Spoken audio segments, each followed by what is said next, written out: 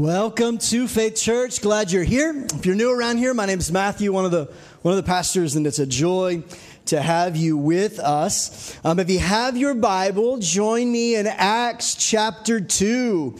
Acts chapter 2, whether you've got a printed copy of Scripture or you've got a digital kind or you want to follow along digitally, there's a QR code on the screen that'll help you follow along with some notes and things. But if you have your Bibles, join me, Acts chapter 2. We're going to pick up in verse 41. We've been studying this gospel, or this book, rather, of Acts. It's the Acts of the Apostles. It's the Acts of the Holy Spirit. It's the Acts of the Church. It's the Acts of Jesus continued through the people of Jesus. And we've been studying and exploring this, not to replicate what the early church did and said and acted like. No, we want to look at the principles, the rhythms, the reasons behind what they did. And we want to make sure those values, those truths, those things are seeped into who we are so that we can go and be radiant and represent Jesus well in our world. And we're just simply praying, Lord, would you do what only you can do among us yet again? We're just continually praying and seeking the Lord, asking him to do these things, because how many of you know the Bible is true? God's word is alive, and he's the same yesterday, today, and forever. And he's still moving his people towards him more and more. So Acts chapter 2 is where we find ourselves. You remember the day of Pentecost had come, and God had given a promise, and they were experiencing an outpouring of the life of the Spirit of God in their midst, and some amazing things were taking place. Peter preached this killer sermon, and it was really, really long. So if you don't like long messages, obviously you don't like the Bible. I'm just saying long messages are of God, and so I try to be very godly in my approach to preaching the Word. No, he preached this message, and it pierced people's hearts, and they responded in a way, and we pick up that right here in verse 41. This is what it says. Those who believed what Peter said were baptized and added to the church that very day. How many? About 3,000 more in all. There were 120 in the upper room, and now 3,000 are added to that number.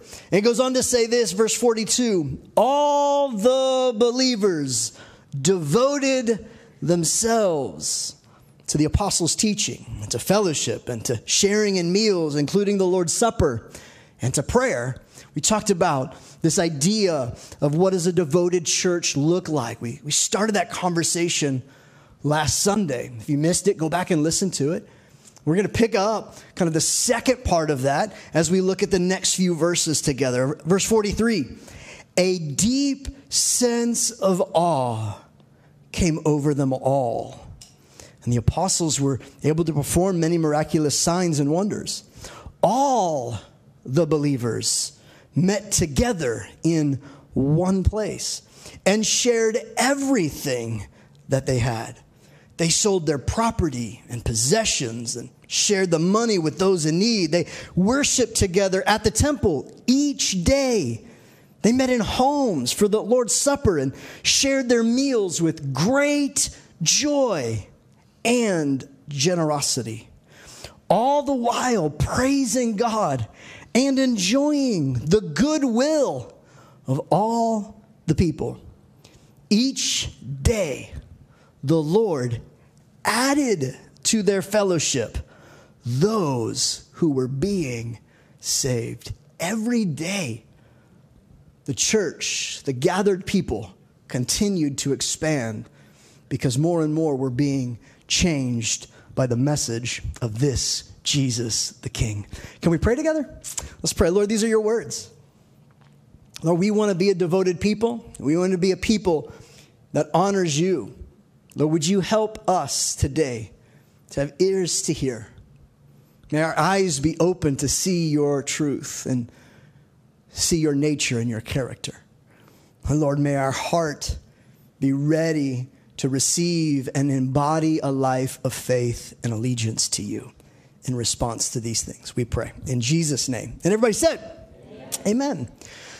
Now, last week, we talked about the first couple of verses here, talking about a devoted church. And we said some things like, you devote better with others who are devoted. In other words, it's a lot easier to be devoted when the people in your circle, the people in your crew, the people in your tribe, the people in your text message chain, the people that you hang out with week in and week out, the people that you are living life with, it's a lot easier to be fully devoted to Jesus in the truest sense of the word when you are with other people who are also fully devoted and moving in the same direction. Because it's really hard if you're walking and running with people who are running in opposite directions to all be moving in that direction. There's constantly a pull in your life. So we recognize, man, it's easier. And they all devoted themselves together. They all took responsibility and said, we're going to be devoted.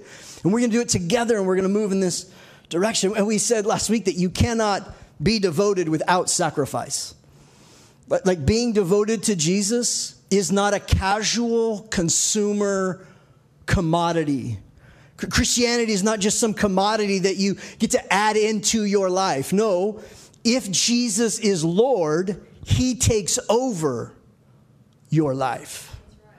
He gets all of your heart, your soul, your mind. He gets the centrality of who you are, and your affections, your attention, and your worship go to him. You cannot be devoted without sacrifice. Think about the things in your life. Whether you are devoted to your family, that requires sacrifice. If you're devoted to your career, that requires some sacrifice. If you're devoted to your hobbies, that requires some sacrifice. Being devoted to being a good student, that requires some sacrifice. The different things that we devote ourselves to in our lives, good, bad, or indifferent, all require sacrifice. Following Jesus is no different. And we have to push back against the idea that I can just casually show up on a Sunday and be like, I'm all good now. I'm devoted to Jesus. Nah, you just kind of showed up a couple times. Congratulations. That's not the mark of it. I mean, it's a part of it. That's great. But what does the Monday through Friday look like? And we said, if you really want to look at your devotion level, if you really want to know and examine what are you devoted to, who gets your devotion, you need to take an audit of how you spend your time, how you spend your skills and talents, and what you do with your investments, with your money, with your treasure, with your resources. When you take an audit of what you're doing in those areas, it will reveal already what you are most devoted to. And we said last week, being devoted to some things is a good thing. It's not a sin to be devoted to some things. But we need to be very careful to remember that good things don't produce eternal life. There is only devotion to one man, to one thing, that will produce eternal life for you and in you and through you. And that is devotion to Jesus. Devoting to other things that are in our lives, that's good. It's applaudable. It's wonderful. But those things don't produce eternal life. Only knowing Jesus personally, intimately, sacrificially, wholly, that devotion, that produces eternal life in you now and an ongoing way. One of the things that as we look at the early church, they're just marked by this kind of devotion. And what I love about the people of God is that the people of God are not just location specific, right? It's not just like some coordinates on a map. Okay, those people are devoted and everybody else is not devoted. No, this idea of being devoted to Jesus is a global reality. A couple weeks ago, we got back, 10 of us from among us here locally went to Guatemala. And in Guatemala, we have 2 global outreach partners that we are in partnership, fellowship with, this koinonia, where we are resourcing and using labor, our time, our talents, our skill, our treasure to help further what they're doing. We're in partnership together. And we heard from Michael Shedd last week. He and his family lead a Reach World mission, and some of the things that they're doing, they're one of our partners. We got to see them while we were in Guatemala. But we also got to partner with Acelsi. Excelsi is a local organization there in Chichicastenango, Guatemala. And they are they have a Bible training center where they're training up students to become leaders and pastors and church planters. They have a free health clinic where locals can come and get free health care and get their physical needs taken care of. They meet with people. Doctors are there. They're able to get prescriptions and all sorts of things in their clinic. But they also have like a special needs school for children, a place that children can come and their parents can bring them, whose children, the children have some unique needs, some special needs, some disabilities even.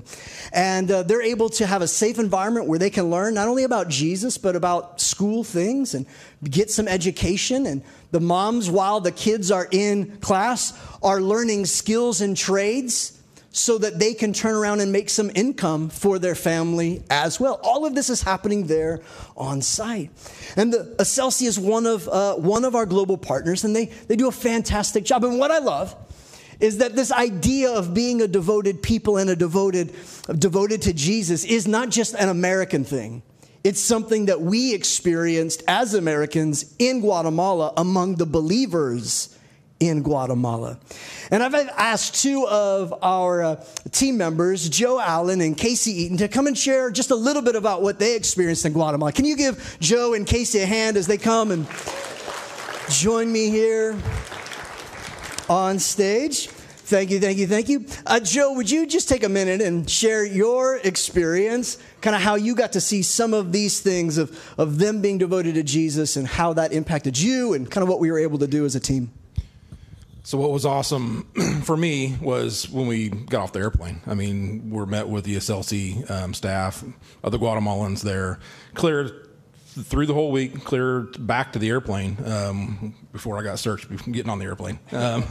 So the staff at Excelsi, one in particular that I've really got to know over the last 2 times I've been there was Aniel. He is mainly in charge of the projects, but he's just a good guy that, you know, he likes to have fun. He, I don't know if he was supposed to allow me to, but he let me drive. So in Guatemala, He wasn't supposed to. not at all. But he, like I said, we were climbing this big hill, and he thought that, you know, I could give him a ride. And I gave him a ride up the hill. But no, on some of the projects that he was the one that was behind them. He set those up. Some things that we did. The original plan was to put a roof on a house. We ended up building a house, but it was too far gone. We also dug some poles, put some poles up for the lights. You know, and just, it was amazing to be around godly people like that. The smiles that we saw, it filled me. So. Yeah, absolutely. Such a cool thing to get to go and be a part and to be those expressions with them in fulfilling and accomplishing kind of the mission. Joe serves here locally in our church and works with kids, and on the mission field, kids found Joe too as a jungle gym, and that's always kind of a fun thing. Casey, you got to serve in a little bit different capacity. You saw a different side of some of the ministry, some of the things that they do, but also got to be a part in some different ways and kind of had a different perspective on some things. Why don't you share a little bit about what you encountered? So this was my 3rd year going, and it was completely different than the first 2 times I went. The first 2 times I went, I was out on the projects building houses and climbing hills and all that fun stuff, which was great. I loved it. But this time was really different. I'm a planner, and the Lord gave me no plans at all this time. Greg laughed at me every time I'd be like, "What are we doing? I don't know." And so I just prayed before I went down there. I was asked 3 days before we went down to come up with some activities with the kids. I didn't know their ages. I didn't know how many there were going to be. So I prayed about it, and we made prayer bottles with the kids, which was really fun. That's my son Matthew up there. He got to help too. And we took most of the supplies down there for them. And they got to make these bottles so that when they sit with their parents and their moms, they can pray and watch these bottles, kind of bring them some calming as they do that. So that was really fun to do that with the kids and to connect with the teachers as well. We also made some oobleck. And so some of the kids had sensory issues. So there were a couple that were like, I am not touching that. Not going to do it. And then there was one that had it all over her arms. She loved it. The best thing about it was the teachers were able to open their hearts. They weren't like, oh my gosh, these people are coming in and making a mess in our room. They loved it. The teachers absolutely loved it. They played with it probably more than the kids did. And to be able to see them bring life to that, one of the teachers, it's hard. I don't know if you've ever played with oobleck, but it's hard. So if you touch it, it's hard. If you hold it in your hand, it's hard. And then when you open your hand, it's liquid. And one of the teachers, she was taking her fingers doing it. It was like God walking on water. And so it was really neat how they could use that as a perspective. Yeah. And this is Angel. He was such a sweetie. He had dwarfism, I think is what they call it. They really didn't have a name for it down there. But he loves school. And he would always tell his mom, the teachers are going to be sad if I don't go to school. And so they got to tell us stories on how much they all just loved coming there. They have a little Bible study before the activities. And then they're really great at that. They had animals, and it's kind of like upstairs, just a little bit more in depth. Yeah. And then this year, I got to help with our leaders and then the SLC leaders during the conferences. I just kind of made sure, I don't know, they had everything. But to be able to be part of their leadership, and even our leaders, when our leaders say they pray for us, they pray. They have so much love for God and our church and the people from down in Guatemala and from here. Like, seriously, it was so powerful to see our leaders praying with their leaders, and it just filled my heart so much. When you go on mission trips, you don't plan to bring anything back with you. Like, you go to serve. And I was more impacted this year than I think any of the years I had went. My heart was full. My heart, I think, had grown a little hard, maybe. And so it was softened down there, and it was just really great. Yeah, absolutely. That's so cool. Hey, can we thank them for sharing? There's something that happens, not just in you, but among the other people that you are with, when you do something out of the ordinary. When you take a step beyond what is comfortable, casual, something that is even beyond a comfort zone, and you step out, whether you're praying with kids or you have relational barriers, and you don't have to go to a foreign country to step outside of your comfort zone.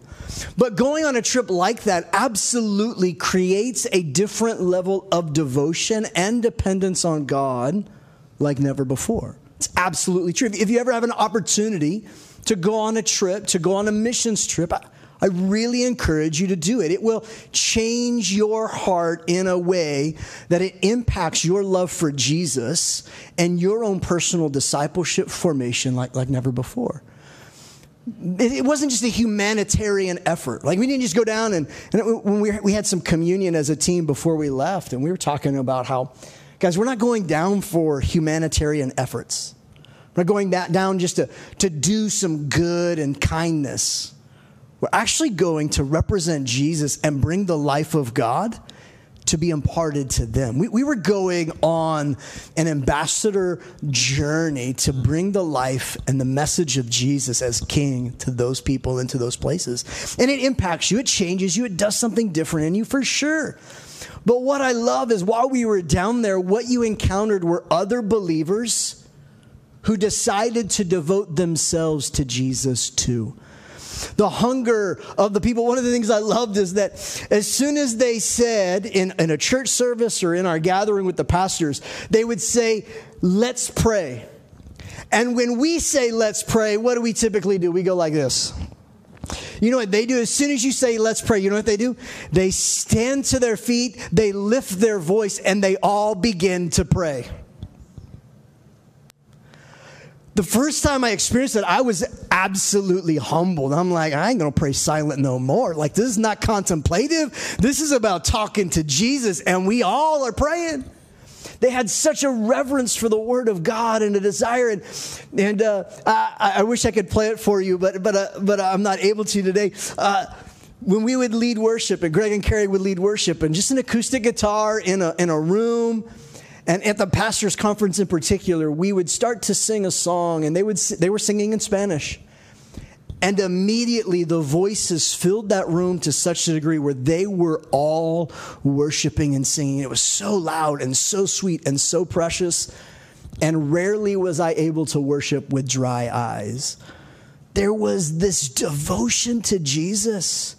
Friends, we experience that here. You know what I love is on Sunday we'll start to sing a song or start to worship, and all of a sudden, like the band is playing and they're going, but then you get louder than the band.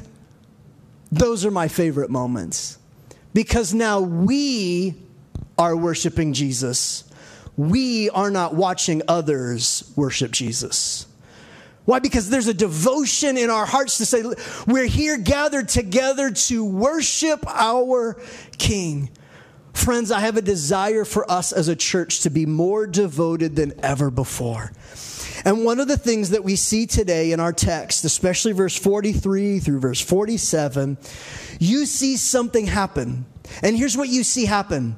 When common people determine to live with uncommon devotion, there is a deep sense of awe for Jesus that is the result. They were all filled with this awe of Jesus. Like this was a holy moment. This was a transcendent moment. This wasn't some casual thing. There was something of a deep sense of awe before God that they were experiencing and encountering. There was a deep sense of awe because common people decided to live with uncommon devotion. There's a verse that I love later on in the book of Acts. We'll get to it. It says, when they saw that Peter and John were ordinary, unschooled, untrained men, they took note, though, that they had been with Jesus. See, common things, let me say it another way. Uncommon things become common when common people decide to devote themselves to Jesus in an uncommon way. There is a note. Can people take note that you've been with Jesus?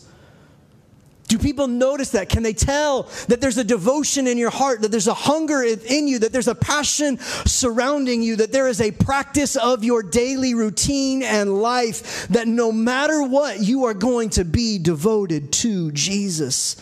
When common people determine to live with an uncommon devotion, there is a deep sense of awe for Jesus. That is the result. Friends, this is the kind of church we are becoming. As a church, we have 5 mindsets. They're out on our wall. As you exit the sanctuary, you can see them on the wall to your right. But 2 of our mindsets are this. One, it says that we are for people. Will you say that with me? We are for people.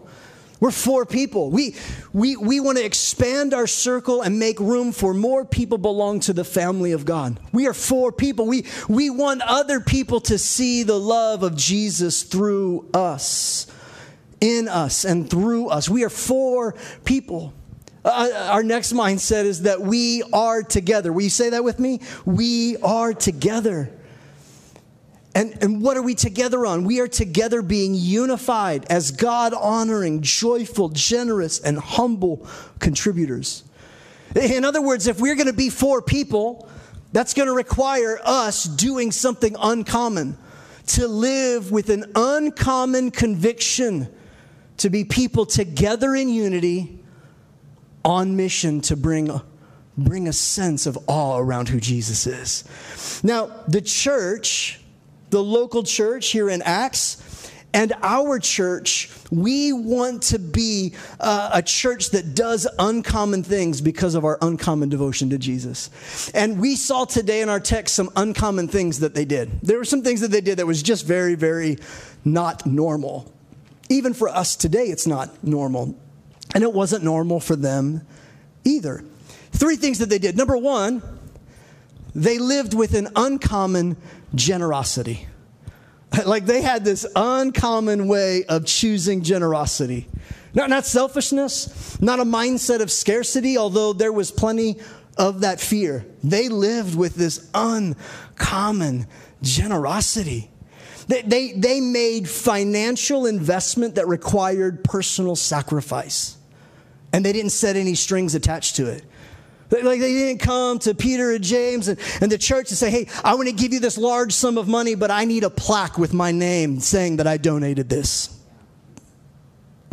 Like I need my reserved parking spot, and I need a reserved seat in the sanctuary, and it needs to have my name on the back of it. Like I will give if I can have that.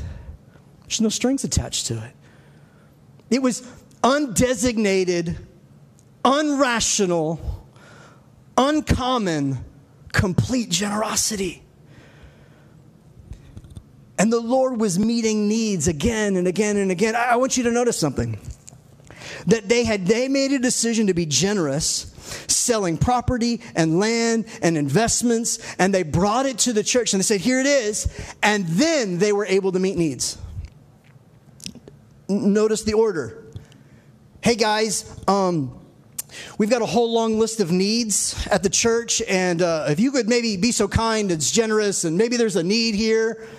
If you guys could please buy some cookie dough, because our little kids want to go on a mission trip, but they need to sell some cookie dough.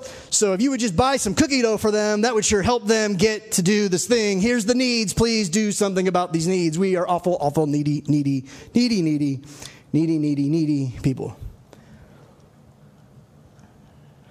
I'm being a little sarcastic, in case you can't tell. But that's not how it went. You know how it went?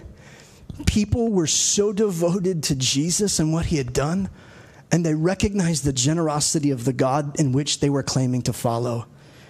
And they just decided to live themselves with uncommon generosity. And then the church was able to meet all the needs that there was present.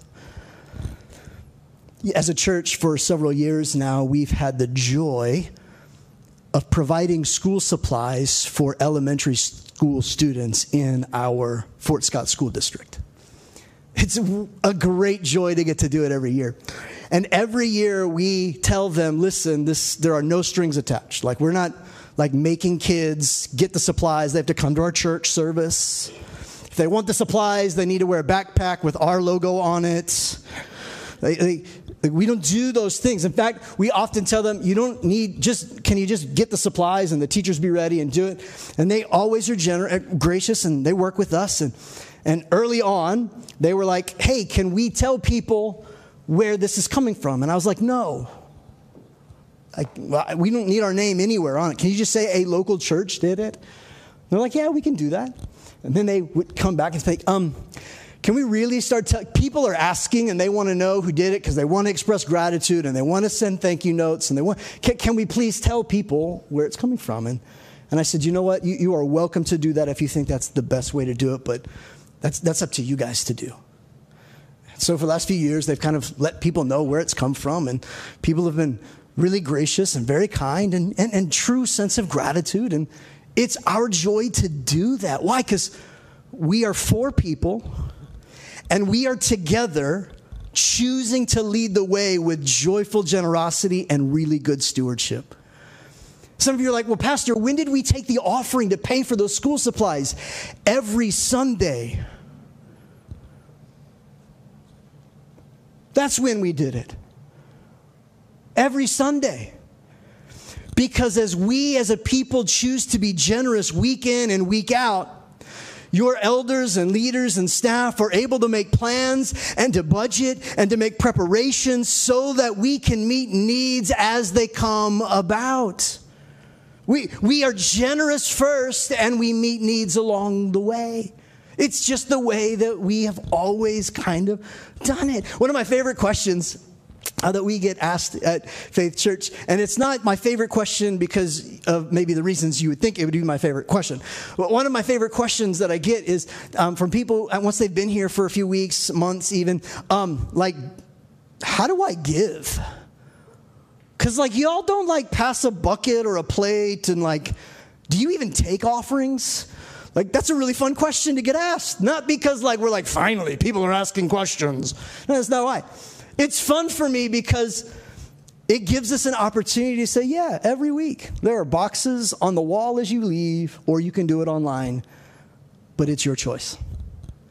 Because we're not standing up here trying to manipulate you, trying to compel you to do something. Listen, if you want to grow in your discipleship to Jesus and become more like the generous God that you claim to follow, you on your own will make a choice to decide to be generous. And you'll give when you want to give. Now, I have some patterns and practices and things that I believe the Bible teaches about it. But at the end of the day, you can choose to live common devotion, or you can learn to have uncommon devotion to Jesus. And part of what marked the church from its infancy and throughout the generations is an uncommon generosity. And because people in our church are faithful to give and they serve and they do these things and they've developed their own uncommon rhythms of being generous, as a church, we're able to meet needs when they come about, like in Guatemala, for example. Every year when we go, there are projects that they send us saying, hey, here are several projects that we could do while you're here, and here's the rough cost of them. And the people going on the trip don't pay for those costs. They pay for their own flights and their in-country costs and all the travel expenses. They individually cover that, raise that. But as a church, because we're faithfully generous and are stewarding those things and budgeting them, when they give us the list, we're able to pray over to be like, yeah, let's go do this. In fact, while we were there, you heard Joe mention it. We were supposed to put a roof actually on 2 houses. They went to the first house and realized not only was the roof bad, but the walls were made of cardboard. Metal roof on cardboard walls. I'm not a construction guy, but probably not the best way to go about that. And they said, well, what do we want to do? And the team made the decision, well, let's just build a whole house. So they built a whole house. And that was more cost. But we could do that because we love to lead the way in generosity. We have an uncommon commitment to being generous as a church.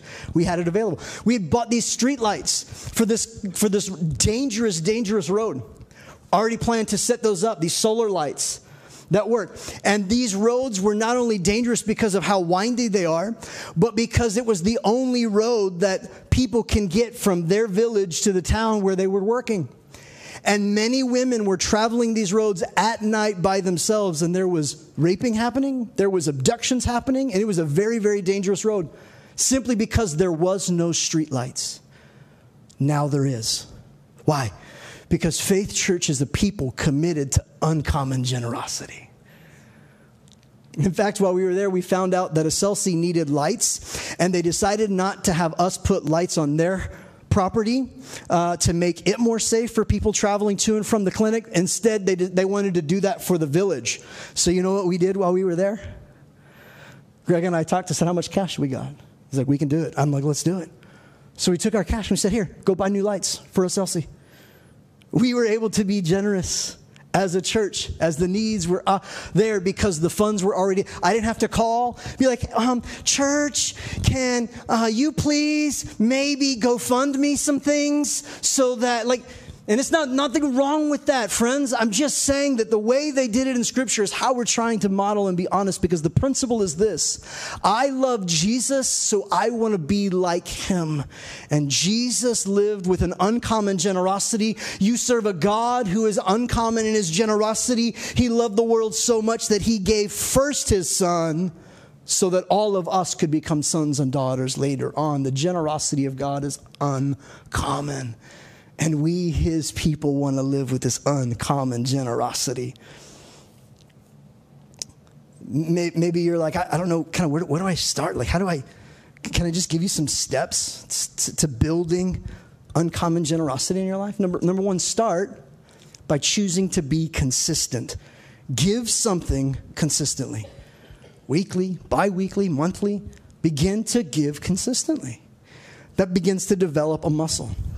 Some of you have been giving consistently for a while. That's great. Can I challenge you to take another step?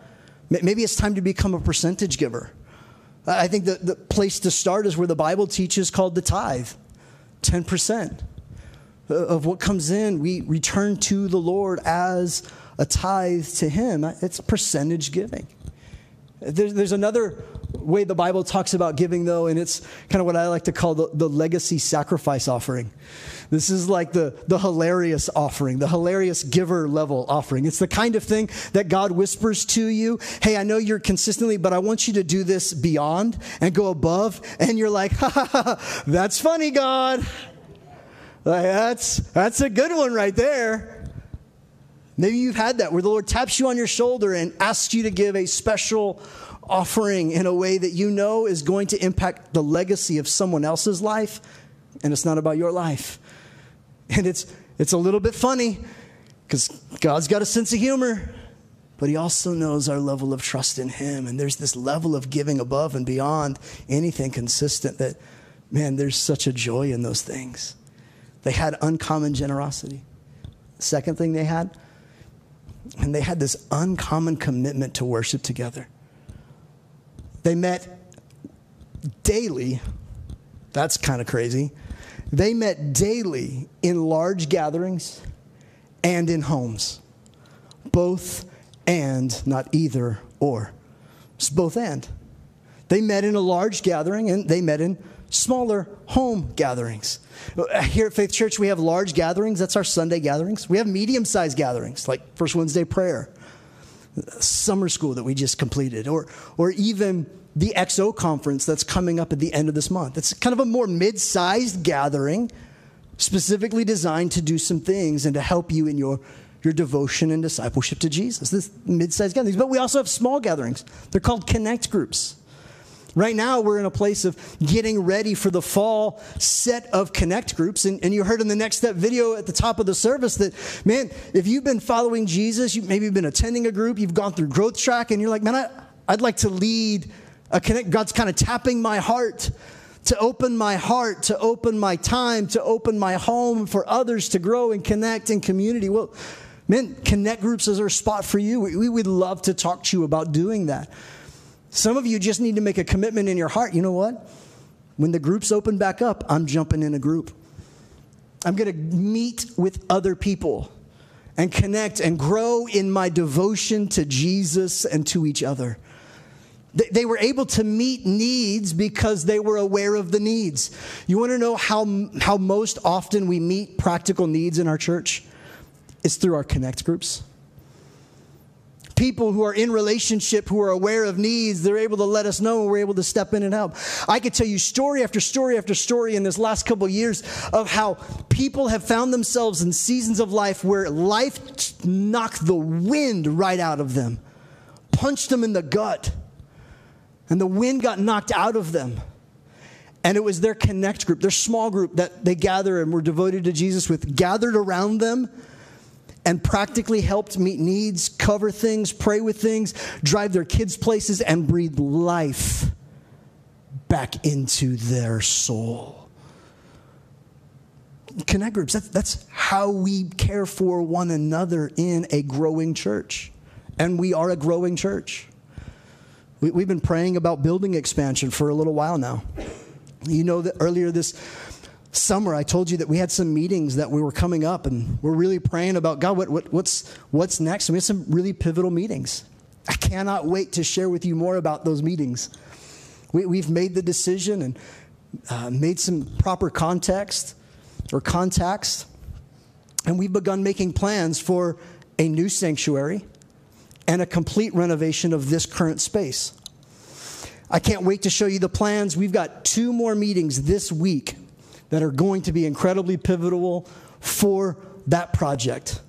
So I'm asking you, family, would you just pray for your pastor and our leaders this week for that specifically? Because we want to continue to make room for more people, for more kids, for more marriages, for more individuals to encounter Jesus. They met in a large space all together, the scripture says. And they met in homes. It's both and. And in the coming weeks and months, I can't wait to share with you the specifics and talk more about that as we move towards a campaign to make that happen and continue to operate in a generous mindset to make those things go. But friends, the early church, they had this uncommon commitment to worship together in large groups and in small groups. Last Sunday, I mentioned this in the first service, and I meant to mention it again. Last Sunday, we had 95 kids checked into our services, combined in both services. 95 kids. That's a lot of children, and we don't have any more space for them. But it's time to make more room, and we're going to do that. And we love getting to love on kids and help them learn about Jesus in a safe environment and in a fun environment on their level. We're committed to doing that. Can't wait to share more about those things with you. The last thing that they had was an uncommon personal hospitality. They shared meals and they opened their homes, and I love how the verse says it, they enjoyed the good will of each other. In other words, they personally took steps to be hospitable to one another in an uncommon way. You know, the Bible says this. Jesus said that the world will know you are my disciples. The world will know that you are devoted in an uncommon way because you have love for one another. Here's what that verse doesn't say. The world will know that you're my disciples by the way you love the outsider, by the way that you love the world. It's not what it says. I believe in loving the world. I believe in being a good neighbor and taking care for people who are outside the faith of Jesus. I think those things are biblically true. But that verse isn't about loving unbelievers. The verse is about having an uncommon and personal hospitality toward believers. People in the family of God. People that are sitting on the row next to you and in the section beside you and in the balcony above you.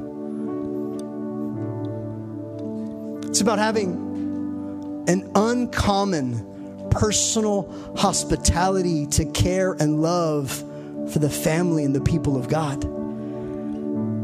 Demonstrating goodwill towards others. Demonstrating the love of God to the people around you. This week, we want to give you an opportunity to demonstrate uncommon personal hospitality. I'm going to ask our hosts to come, and they're going to come and distribute a crisp $20 bill to everyone in the room. Guys, go ahead and begin to do it. They're just going to come and I don't typically pass out money on Sunday, but you came to church on a good day, friends. And I want you to take the $20 when they give it to you. Just hold on to it for just a minute. Keep it in your hands. It's going to take them a minute.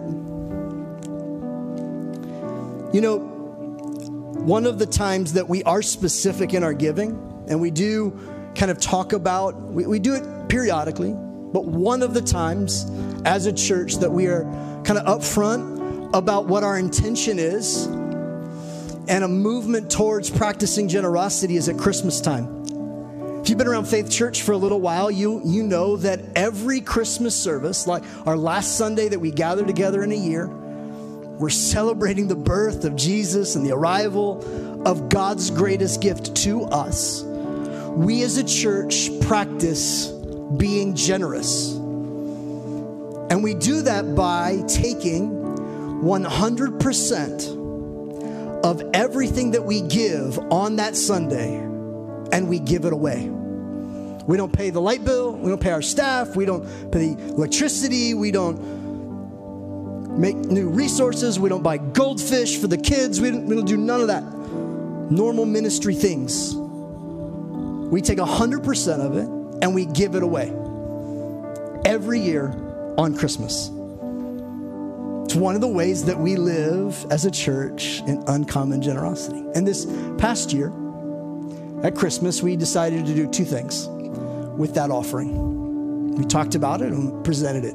We said we want to do something local, an outreach in the upcoming year, and we wanted to give to Excelsi, our ministry partner in Guatemala, because what they wanted to do in their clinic was start a mental health department, because the need for mental health services of a Christian variety, of a God-centered, biblical-oriented counseling, the need for it was astronomical. Not just for the pastors and leaders, but for those in their congregations and their churches. That's not unlike the realities here in our own land. The need for those things are on the rise. And they needed some funds to get that started, to provide a salary for a part-time doctor to begin to do that.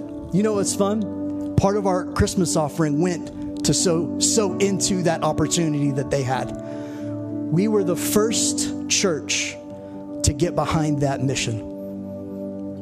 And while we were in Guatemala, we got to meet the doctor that they hired. We got to pray with her.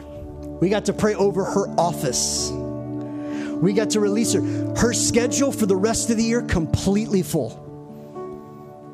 The need is great. And there are more needs to come in the future that hopefully we get to be a part of as well.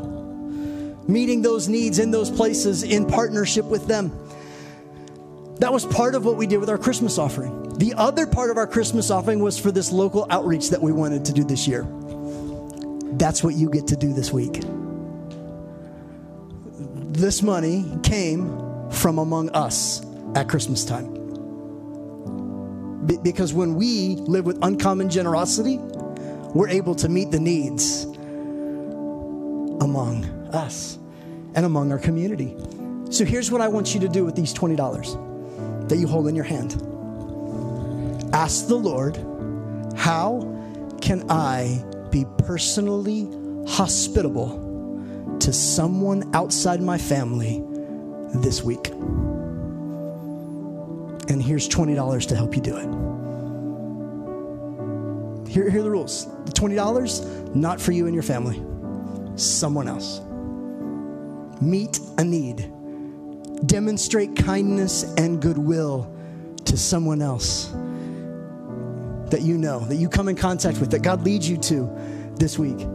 Let's practice uncommon generosity. Let's practice an uncommon commitment to worshiping together. Let's practice this uncommon personal hospitality towards others. Let's begin to make uncommon devotion our common reality. Let's begin to be those people who live with uncommon devotion. And let's make that our norm as a church. Amen? Would you stand to your feet with me?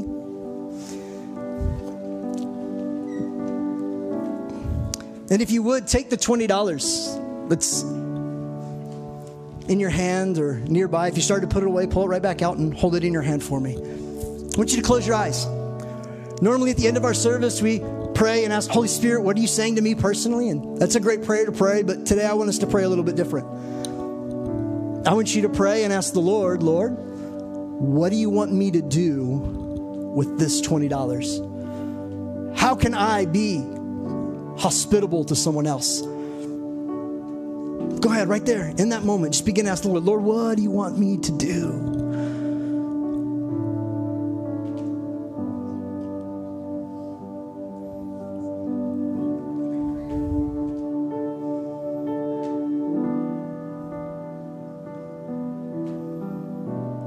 Lord, would you just bring to our mind how we can be a blessing to someone else? Maybe it's helping pay for someone's gas. Maybe it's a bigger tip at the restaurant today. Maybe it's helping pay for someone's groceries. Maybe it's just being a blessing to a stranger just because. Lord, would you help us to have the courage to live with uncommon devotion to you in this way this week? Would you help us to demonstrate goodwill towards others this week? God, would you help us to be faithful and obedient in our uncommon devotion to you this week. We pray, Lord, that as this is used for someone else, Lord, that it would just be a small way that they would recognize that you see them, that you know them, that you love them, and that we as a people can continue to remind ourselves that we are for people. As we make more room to show the love of God to others around us, we thank you for it. In Jesus' name. And everybody said, amen. I really hope today's message was life-giving. As a church, we want to help you encounter God and take another next step in your allegiance to Jesus. I want to ask you to take a step right now, in fact.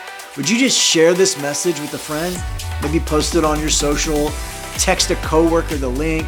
Just be sure to include something that you learned or how it impacted you personally. When you do that, you get to be a part of seeing faith come to life in someone else.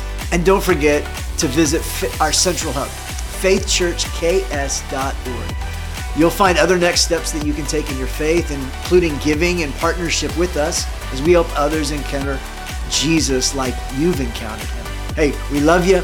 And until we get to hang out again, remember, don't shrink back from your faithful allegiance to King Jesus.